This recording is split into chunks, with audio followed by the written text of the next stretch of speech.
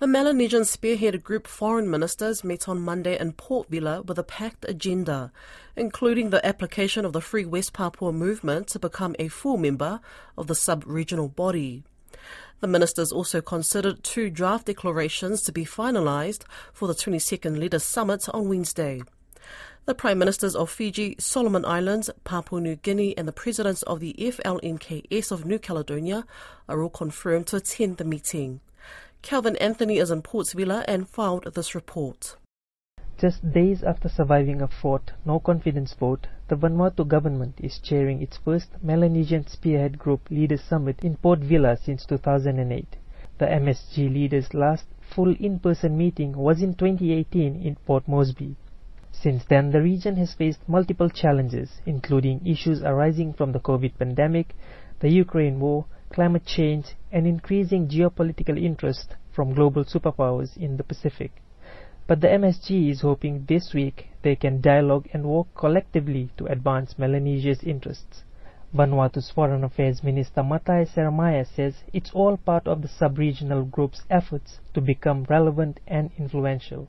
I am confident that together through dialogue or tok-tok, Storian or Talanoa would help us to reach common understanding on issues as well as spearhead initiatives or programs complementing our national and regional initiatives. Mr. Seremaya says the foreign ministers meeting on Monday expected to consider 2 draft declarations to be considered by MSG leaders in the main summit on Wednesday. First, taking robust action on addressing climate change and urging polluters to discharge the treated nuclear wastewater in the Pacific Ocean, and second, focusing on security. The proposed declaration on MSG region of peace and neutrality aimed at advancing the implementation of the MSG security initiatives to address national security needs in the MSG region through the Pacific Way, Talanoa or Top Storian, and bounded by shared values and adherence to Melanesian Vuvale cultures and traditions. This year's agenda also includes the issue of the United Liberation Movement for West Papua's application to become a full member of the sub-regional body. The Free West Papua movement is present at the meeting, as well as a big delegation from Indonesia, represented by its Vice Minister for Foreign Affairs. However, neither Mr. Seremaya nor the MSG Secretariat Director General Leonard Loma made mention of West Papua in their opening statements. Instead, Leonard Loma addressed the issue of geopolitics. Mr. Loma says the region continues to be the center of intense political competition by big powers. The geopolitical posturing imperils us. It does not protect us. However, there are some who would like us to believe that taking sides in that geopolitical posturing game is in our best interest.